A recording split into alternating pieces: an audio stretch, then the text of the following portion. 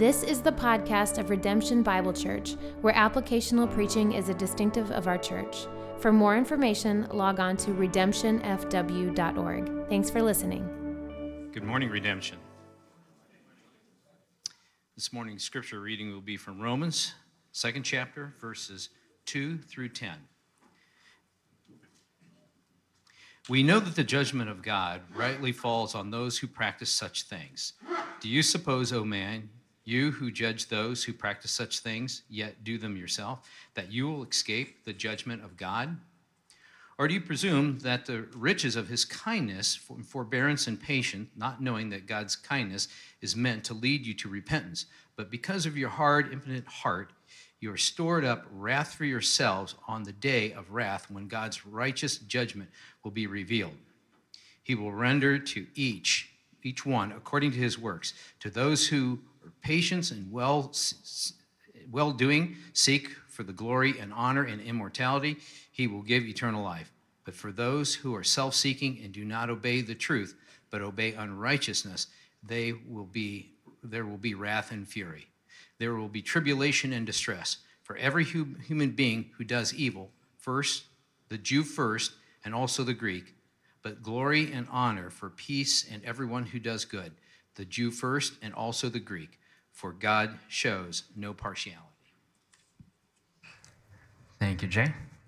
So I was doing some calculating this week in terms of like this thing, sermon prepping thing that I do. And notice that I kind of calculated over the past almost 30 years, so 28 years here coming up, that I've been a pastor. And so how many lessons have I actually written? How many Bible lessons, Sunday school, youth group, sermons, all of that? And it's over 2,000 now at this point, which makes me feel really old.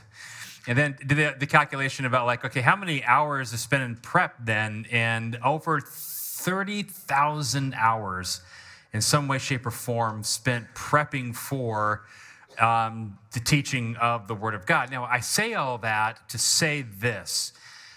Though every sermon and every lesson is special and important and I'm passionate about because I hope they're all based on the Word of God, there are some that just feel especially important and especially weighty.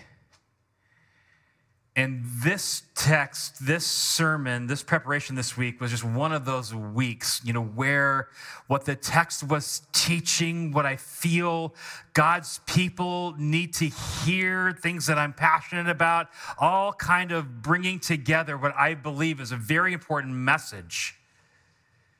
And when you look at this text and you consider some of the words that are here, look back at some of these things where it says, he will render to each one according to his works. To those who by patient and well-doing seek glory and honor and immortality, he will give eternal life. But for those who are self-seeking and do not obey the truth but obey unrighteousness, there will be wrath and fury, immortality, glory, honor, wrath, fury.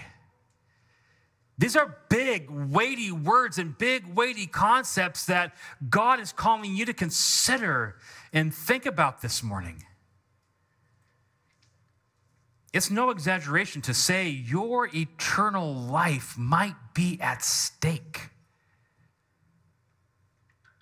And so, it feels important. And here's what I want to do. I want to get to this big idea, but today it's really a key question. And here's the key question that I really want you to consider this morning. And it's a simple one, though it's not easy to answer. Here's the key question. What am I doing with my life? Really. So we're in Romans. I'm going to do a little recap here to kind of get us caught up to where we are, to let you see the weight of all of this. If you take a look at Romans chapter 1 and verse 16, Paul says this in Romans 1:16. Go ahead and turn back there if you will. Romans 1:16 says this, "For I am not ashamed of the gospel of God, for it is the power of God for salvation to everyone who believes, to the Jew first and also to the Greek. For in it the righteousness of God is revealed from faith for faith, as it is written, the righteous live by faith. So Paul is saying there is a gospel that I am not ashamed about. Then he goes on to say, really, for the rest of chapter 1, the pagans need the gospel. Then in chapter 2, he's saying, hey, the righteous person, the person who's religious and thinks he's righteous, they need the gospel. And it kind of drives to this thing, this passion about what are you really actually doing with your life? Because it's easy just to live day by day, week by week, month by month, year by year, decade after decade, and live without much thought about glory and honor and immortality or wrath and fury. But how you live your life reveals something. And so the question is, what am I really doing with my life? Now, to help you with this, I'm really going to break the sermon down into 2 key parts. And part number 1 is going to be what I need to know. What I need to know. What is this text teaching? How do I understand it? How do I get my head around the theology of all this? What's important here? What do I need to know? And then the second part of the sermon is going to be, okay, then as a result of that, then what do I need to do? How do I actually live and apply this out in my life? So let's start with that first. Let's start with the question, what do I need to know? What do I need to know? And let's jump back a little bit into verse number 5 to see something really important. So here's Romans 2, verse number 5. Now watch this. Because of your hard and impenitent heart, you are storing up wrath for yourself. Here it is now, on the day of wrath. Underline those words if you would. On the day of wrath. So one thing you need to know is that there is a coming day that the Bible calls the day of wrath. Now, when you get into things yet to come, you get into eschatology is the theological term, really the study of last things. When you get into that debate, this is where people really get divided. And even in good Reformed theological circles, there's a lot of debate about this day and what this day is and all of that. And here's what I will say. There's only a very small handful of people who believe that this day has already come. They're called preterists. They basically believe that all the prophecy has been fulfilled already. But when you get outside of that, everybody else, depending on where you are, so people who believe there's a millennium coming, people who believe that we will be raptured before the millennium, premillennialists, those who believe we'll be raptured after, post-millennialists, all millennialists, those who believe there is no millennium, all the rest of them really agree there is coming a day. So let me just say this. There's massive agreement on this fact. There is a day coming. So I want to say to you this morning, one of the things you need to know, there is coming a day of wrath where God is going to test mankind. And according to this text, he is going to test their works. That means, listen now, let's get right down to you. There is coming a day when your works are going to be put to the test. What you do matters. How you live matters. And your works one day, my works, are going to be put to the test. It's a vital test because it has dire consequences. We're not talking about a grade on a transcript. What's at stake is eternal life. As the text puts it, those who fail the test, there's going to be wrath and fury for eternity. And those who pass the test, there will be praise and honor and peace for all eternity. So yeah, this couldn't be more important. So it's vital that we understand. So let's take a moment and really understand what this text is teaching. Because I want you, as your pastor, as someone who loves you, I want you to be ready for that day. So here's some things you need to know. First of all, what this text does not teach, what this text does not teach. Because you read this and look at this again. Verse number 6, he will render to each one according to his, what is that word, church? He will render to each one according to his works. Okay, good. I wasn't sure if you're still awake or not. I don't know. Sometimes you slept a whole extra hour last night. Come on, wake up. Next week, we're handing out espresso shots at the door. We're going to do it right. Get you fired up. No, but isn't that a little bit confusing? And I'm saying that one day God's going to test your works. And when you read this text, if you read it a certain way, you can come away thinking, man, my works saved me then, right? Because it's saying that if my works are good, then I get eternal life, and if my works are bad, then I get eternal death. So is this text really teaching me that I'm saved by my works? And I want to say to you, absolutely not. It cannot teach that. Well, how do I know for sure it cannot teach that? Well, let me just stay in the book of Romans to show you it's impossible that these verses are saying that you're saved by your works. Because in Romans 1, it's really, really clear. Here's Romans 1, and we read this already, but I want to go back to it. This is Romans 1, 16 through 17, which says this, "For I am not ashamed of the gospel, for it is the power of God for salvation to everyone who," what, church? "Believes, to the Jew first and also to the Greek." Okay. "For in it the righteousness of God is revealed from faith for faith. As it is written, the righteous shall live by faith." Okay, so what is it that saves us? Faith saves you. Your works? No, faith. In fact, we'll get to this in Romans chapter 3, but Romans 3:28 makes it extremely clear. Here's Romans 3:28. "For we hold that one is justified by faith apart from the works of the law." Crystal clear there. Our works do not save us. It is our faith that saves us. So it cannot be teaching that. And you can keep going in Romans to see in Romans 4, in Romans 5, in Romans 8. This is clear. Faith saves, not works. So if that's what it doesn't teach, then Pastor, what does the text teach? Let's talk about that. What this text does teach then. A little summary of that going in. If this is real in you, your life is going to show it. If this is real, your life is going to show it. Now, check this out. This is from another epistle. This is from Ephesians chapter 2. And it's, again, really, really clear. One of the first verses I memorized. Here's Ephesians 2, 8 and 9. "For by grace you have been saved," there it is again, "through faith. And this is not your own doing. It is a gift of God, not a result of works, so that no one may boast."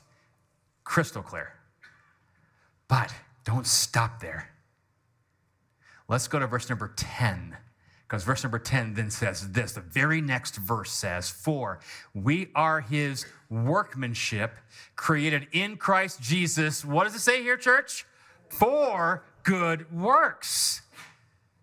Yeah, God saved us for a reason. That reason was so that we would show out our good works. No, good works don't save us, but we are saved for good works. Hey, God cares about the way you live. God cares about the things you do. Because if this is real in you, if you're really a believer, man, your life is going to show that. Your works are going to reveal what you actually believe. And there's coming a day when all that is going to be put to the test. Here's what Paul said to the church in Corinth, 1 Corinthians chapter 3. "Now, if anyone builds on the foundation with gold and silver and precious stones, or wood, hay, and straw, each one's work will become manifest, for the day will disclose it. Because it will be revealed by fire, and the fire will test what sort of work each one has done. If the work anyone has built on the foundation survives, it will receive a reward." One day, all the things you do, all the works you do are going to be put in the fire before the Lord. And what is done for him is going to come out like gold, silver, precious stone. And what's done for us is going to burn away. The test will prove it. How are you at tests? I was one of those guys that I liked test time because I was really, really bad at the homework part. You know, the actual like reading the books and all of that. And I tended to procrastinate for too long and then try to cram reading it and all that. But I had a good memory. So when it came to tests, I always did really well on tests. It irritated Courtney to no end because Courtney always did all the reading, always did all the homework. And then she struggled remembering all the things for the test. And I always had a good memory. So, and that's how it worked. But here's the deal about a good test. You have bad tests and you have good tests. The bad tests are ones that are trying to trip you up and make you memorize a bunch of things that don't really matter. But the good tests are there to see, to prove, did you get it? Did you understand?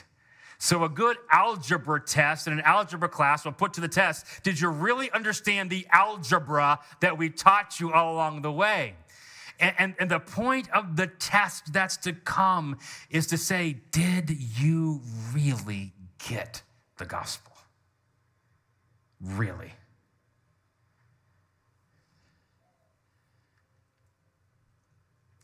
And I'm concerned about that. As a pastor in 2023, I'm concerned about that. Because there is a bunch of Christianese and phrases and thoughts going around today that sound good, but are devoid of the true gospel. I heard a podcast this week of this gal, and she was just interviewing somebody, and it's a Christian podcast. I do Christian like this because here's why. She was saying, yeah, when I was growing up, I was taught that I was a horrible sinner and that I was vile and I was depraved and that I couldn't just stand before God on my own. I was taught that I needed Jesus to come and to stand between God and me, and that he needed to see me through the lens of what Jesus did for me. I used to believe that. And I was like, that's right. 100% right. And she goes, well, but now I understand that I'm beautiful on my own and I don't need Jesus to stand between. And that is an absolute denial of the gospel. And if you deny the gospel to that level, your works reveal you never really believed it. James said this in James 2. James can feel a bit confusing about this until you put it into this lens and this context, because he says it really clearly here. But someone will say, you have faith and I have works. Show me your faith apart from your works. And read this last part with me, if you would, please. And I will show you my faith by my works. In a church that emphasizes grace so much, the mistake we can make is failing to say this grace should change the way you live. And so I'm saying to you this morning, it matters how you live. It matters what you do. And there is coming a day when all of that is going to be put to the fire. So what do you need to know? There is coming a day of wrath when my works will be tested to prove out my salvation. There is coming a day of wrath when my works will be tested to prove out my salvation. This is why Paul said, work out your own salvation with fear and trembling. Take a look at Revelation, where he talks about the churches. Now, often he said to the church, you judge well, you have a lot of good things, but I have this against you. You've lost your first love. And I'm just wondering if this has been real to you. Is your life really proving that out? So here's what I want you to do by way of application. It's actually going to be, we're going to come back to this later, But I don't want you just to sit in a church service and listen to me talk and to hear these things, but not actually like evaluate your life. If there's any sermon that you need to stop and evaluate what's actually happening in your life, it's this sermon. So on the notes provided for you, or some piece of paper that you have, or on your smart device, if you want to do it that way, don't care how, but would you just quickly make a list? And what I want you to do is list out maybe 3 or 4 works that you did this week. What are some things that I did this past week? Look back at your past week, and I want you to say, what did I do? What were my works?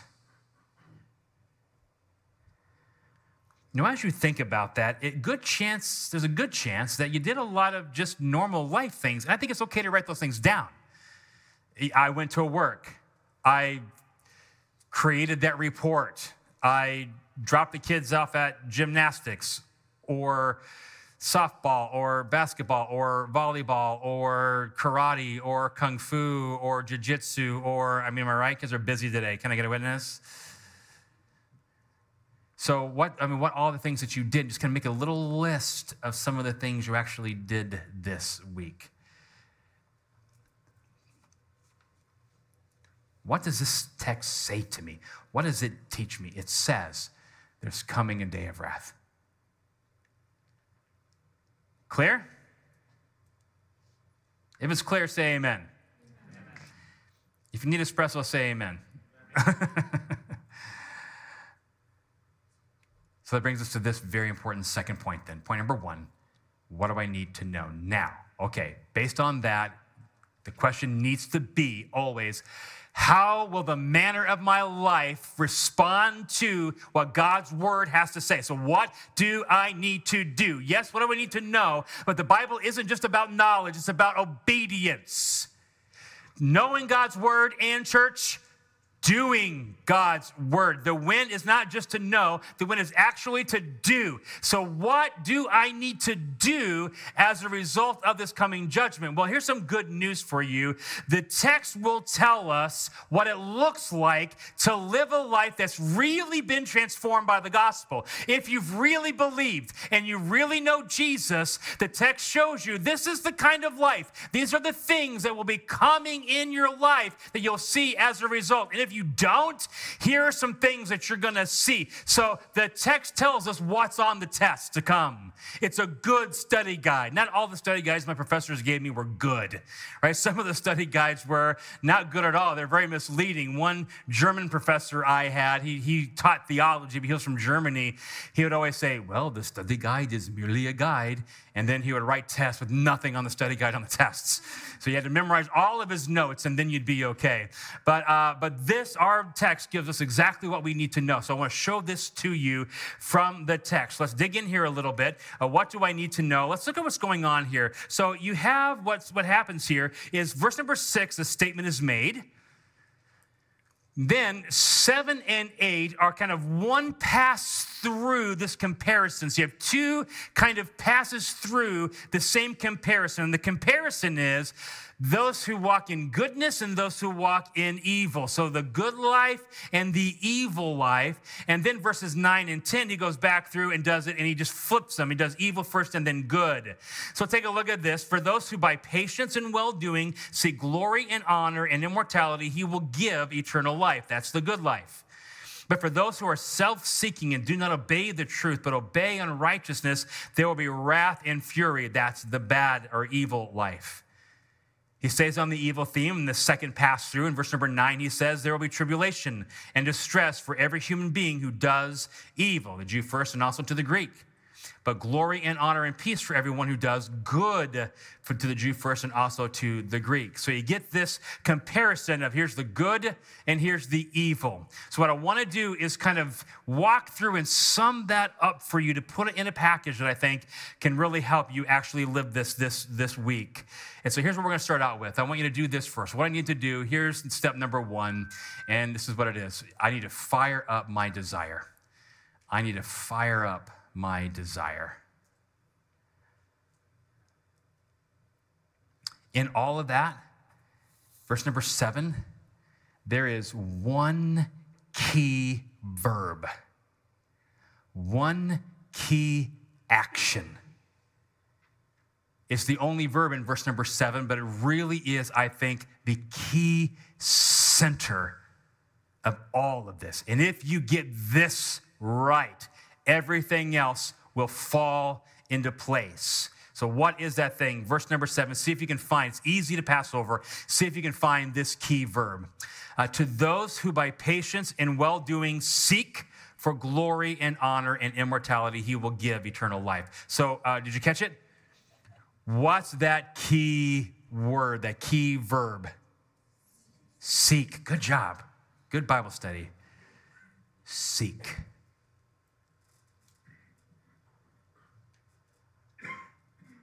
The good seek after God. Those who are truly saved, they have good works for a reason, because they seek after God. That word seek is very strong. In the original language, the Greek language, here is the BDAG lexicon explaining that word or defining that word for us. It says this: to devote serious effort to realize, meaning to achieve, right? So devote serious effort to realize one's desire or objective, to strive for, to aim at, to try to obtain, to desire, to wish for, a desire to possess something is the idea. So it is a strong passion trying to get that thing. You ever had anything in your life that you just really, really, really wanted, and so you went after it to get that thing? Passionately driven for something that you just went after it until everything lined up and you got it. This text is saying there is something that the real believers who are really won by the gospel, they seek something. John Piper said this: there are many people who aren't seeking anything spiritual. They amble when they walk. They coast when they ride. And they float when they swim. Therefore, they go wherever the current takes them. Amble, coast, float. I think that describes a great many Christians. Roger gets up every day and he goes to work. His family needs what he can provide through his work, so he gets up every morning and he goes to his job. He doesn't love it. It's fine. Doesn't fulfill him the way it once did. After work, he comes home and helps the wife get the kids where they need to get: gymnastics, basketball, dance, drama, and whatever else they need to get to. And after that, his wife and him will watch a show. They'll hit the sack, go to bed, and he gets up the next day and does it all over again. Friday night comes, and they'll watch a family movie together that night, or maybe his wife will go on a date. Saturday morning is devoted to yard work and catching up on the honey-do list. Sunday comes around, he goes to church, sits and listens, feels guilty that he's not the Christian he needs to be, goes home, eats lunch, takes a nap, gets up on Monday, does it all over again, week after week, month after month. Amble, coast, float.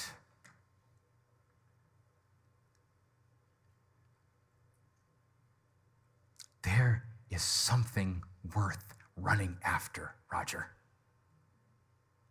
There is something worth pursuing, striving for, driving for, swimming for, passionately trying to gain. And there's coming a day when that ambling and that coasting and that floating is going to be put to the test. And it's going to reveal, dude, what you really believe, what's really at your heart, what have you really done with Jesus. Because if you spend your life ambling and coasting and floating, maybe it was never real. Maybe you were never won by the gospel at all. And I have to, as your pastor, stand before you and say, let's consider this now before the day comes. It's easy to get lulled to sleep and lulled to complacency in the day in and the day out of life. It's easy to believe it's never going to happen, this day of reckoning and this day of wrath, but it's coming because God's word says it is. You've got to consider, what am I doing with my life? What am I really doing with my life? And the thing you should do is to seek and to run after and to pursue. But what? What should we seek? What should we run after? What should we pursue? Excellent question. The text answers it. Let's look at this together. This is now verse number 7 again.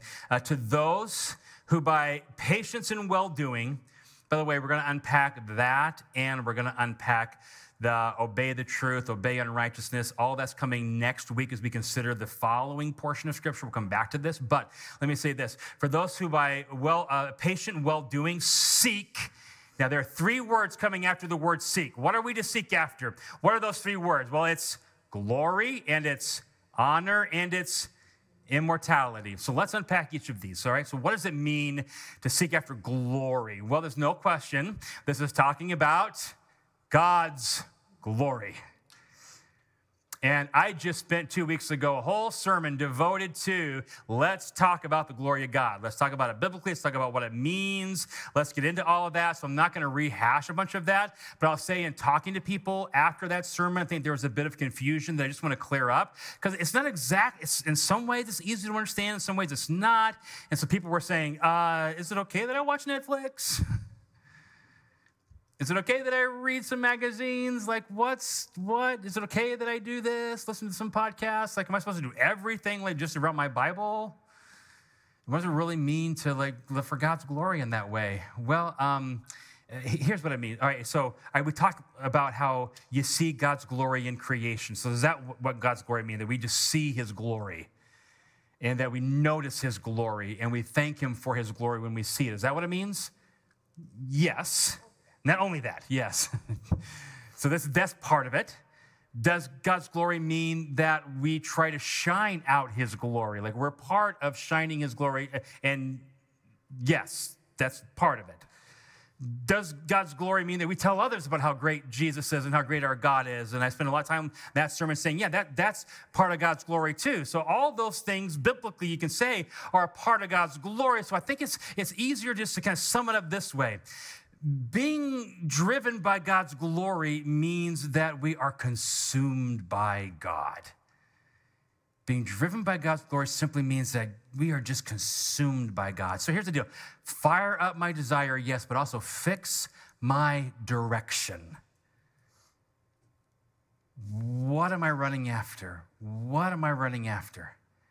And I'm saying, let's run after God's glory, which means to be consumed by the glory of God. Listen, we're a people that can easily be consumed by other things. I know I can really easily get consumed by my hobby because I really, really enjoy my hobby.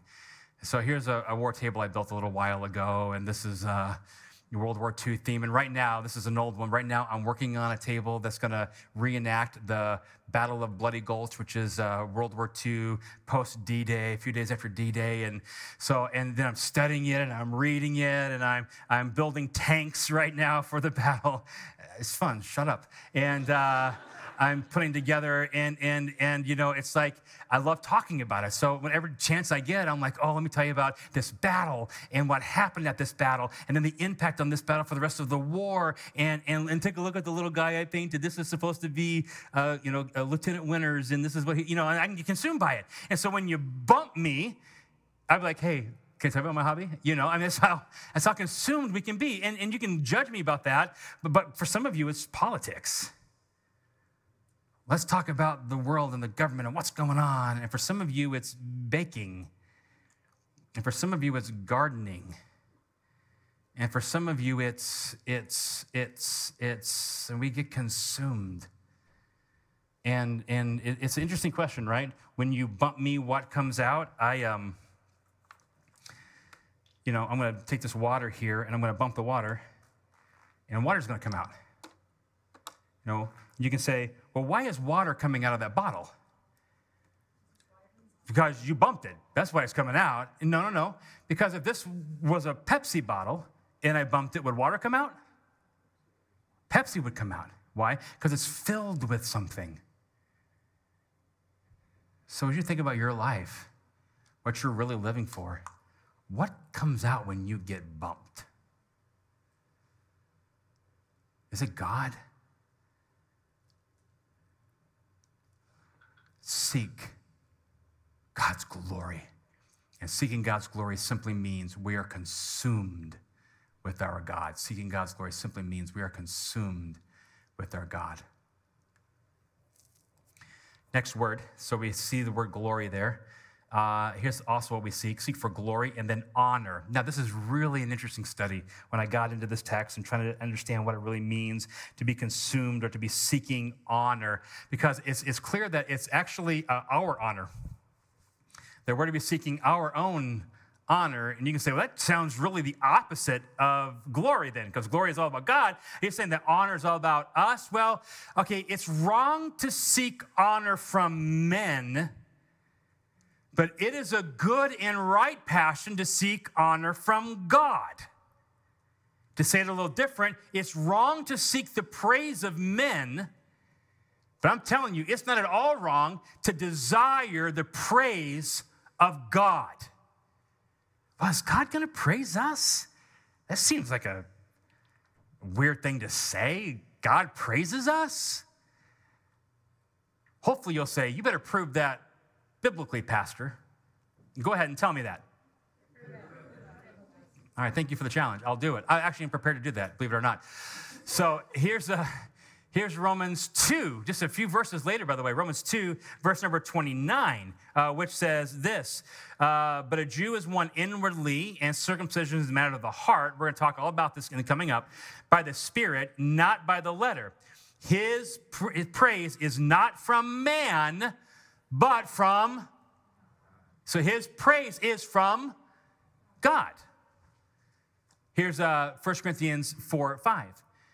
Therefore, do not go on passing judgment before the time, but wait until the Lord comes, who will both bring to light the things hidden in darkness and disclose the motives of men's hearts. And each man's praise will come to him from God. I say, I can't wait until I get to heaven.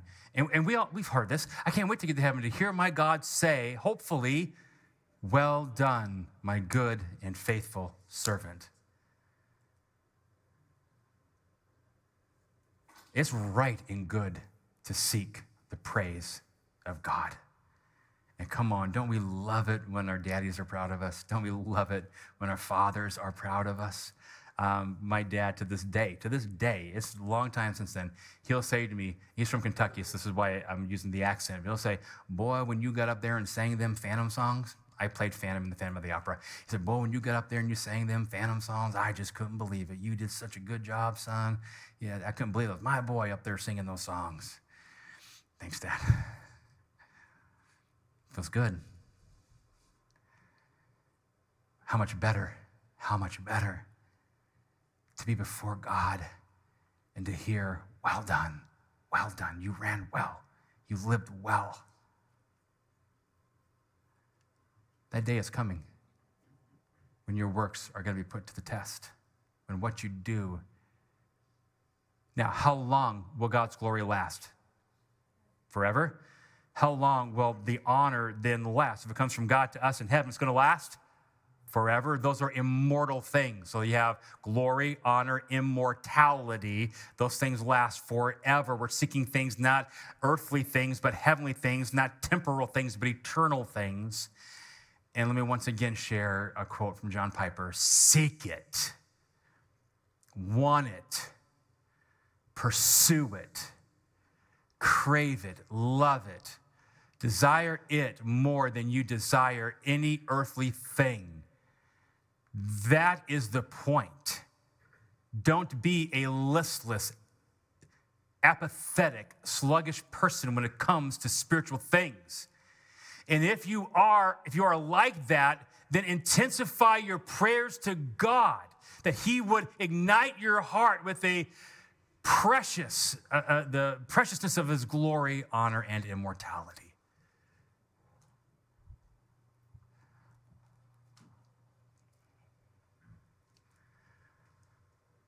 Roger, what are you living for, dude? You get up, you go to work, you come home, you take the kids places, you watch Netflix, you get up the next day, you do it all over again. What are you actually living for? Do you know that Roger can get up in the morning and go to work, but do it for God's glory? Do it consumed by his God. God, I want to honor you today. God, I want to love you today. You have given your son to die on the cross for my sin. And my sin, oh, the bliss of this glorious thought, my sin that in part but the whole has been nailed to the cross. I bear it no more. Praise God, my soul. So today is your day, God. Today I'm living for you.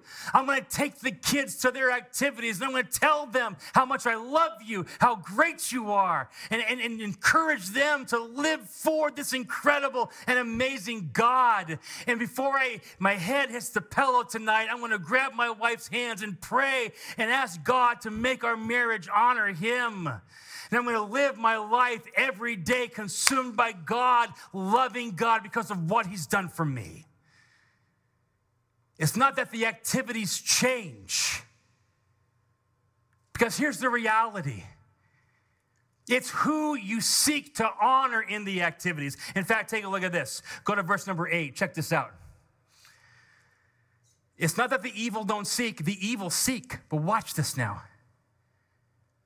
But for those who are, do you see it, church? For those who are self-seeking, Roger, don't live for your own comfort. Don't live for your own pleasure. Don't go day in, day out in the lull of complacency, living for your own happiness.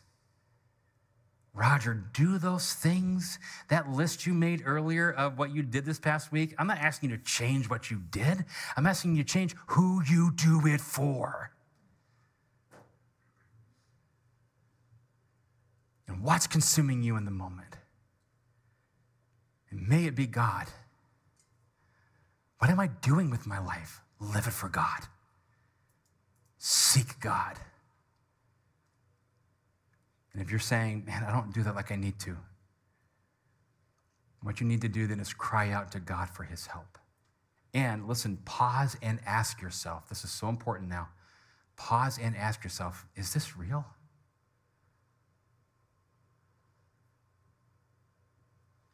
I've never really lived like that. I've never really been all that passionate about God in my life. Then what is it you really believe?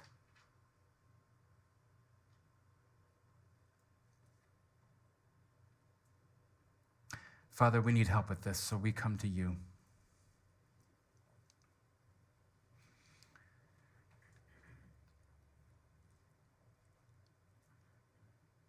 Lord, would you reveal to us, even in this moment, what really is the consuming passion of our life? I want to believe everyone in this room is genuinely saved. I want to believe that, but I don't know. There may be even some here that have really great works. It seems that they are really fired up, but the motive behind those works could be self-seeking and not glory-seeking. So would you do the work, Holy Spirit? Lay it on hearts this morning. And I pray, Father, that we would all consider, what am I doing with my life really? And then, Father, help us to understand and to grow and to be passionate about your glory, your honor, and the things that are going to live forever. We'll give you the praise for what you do in Jesus' name. Amen. Redemption, you are loved.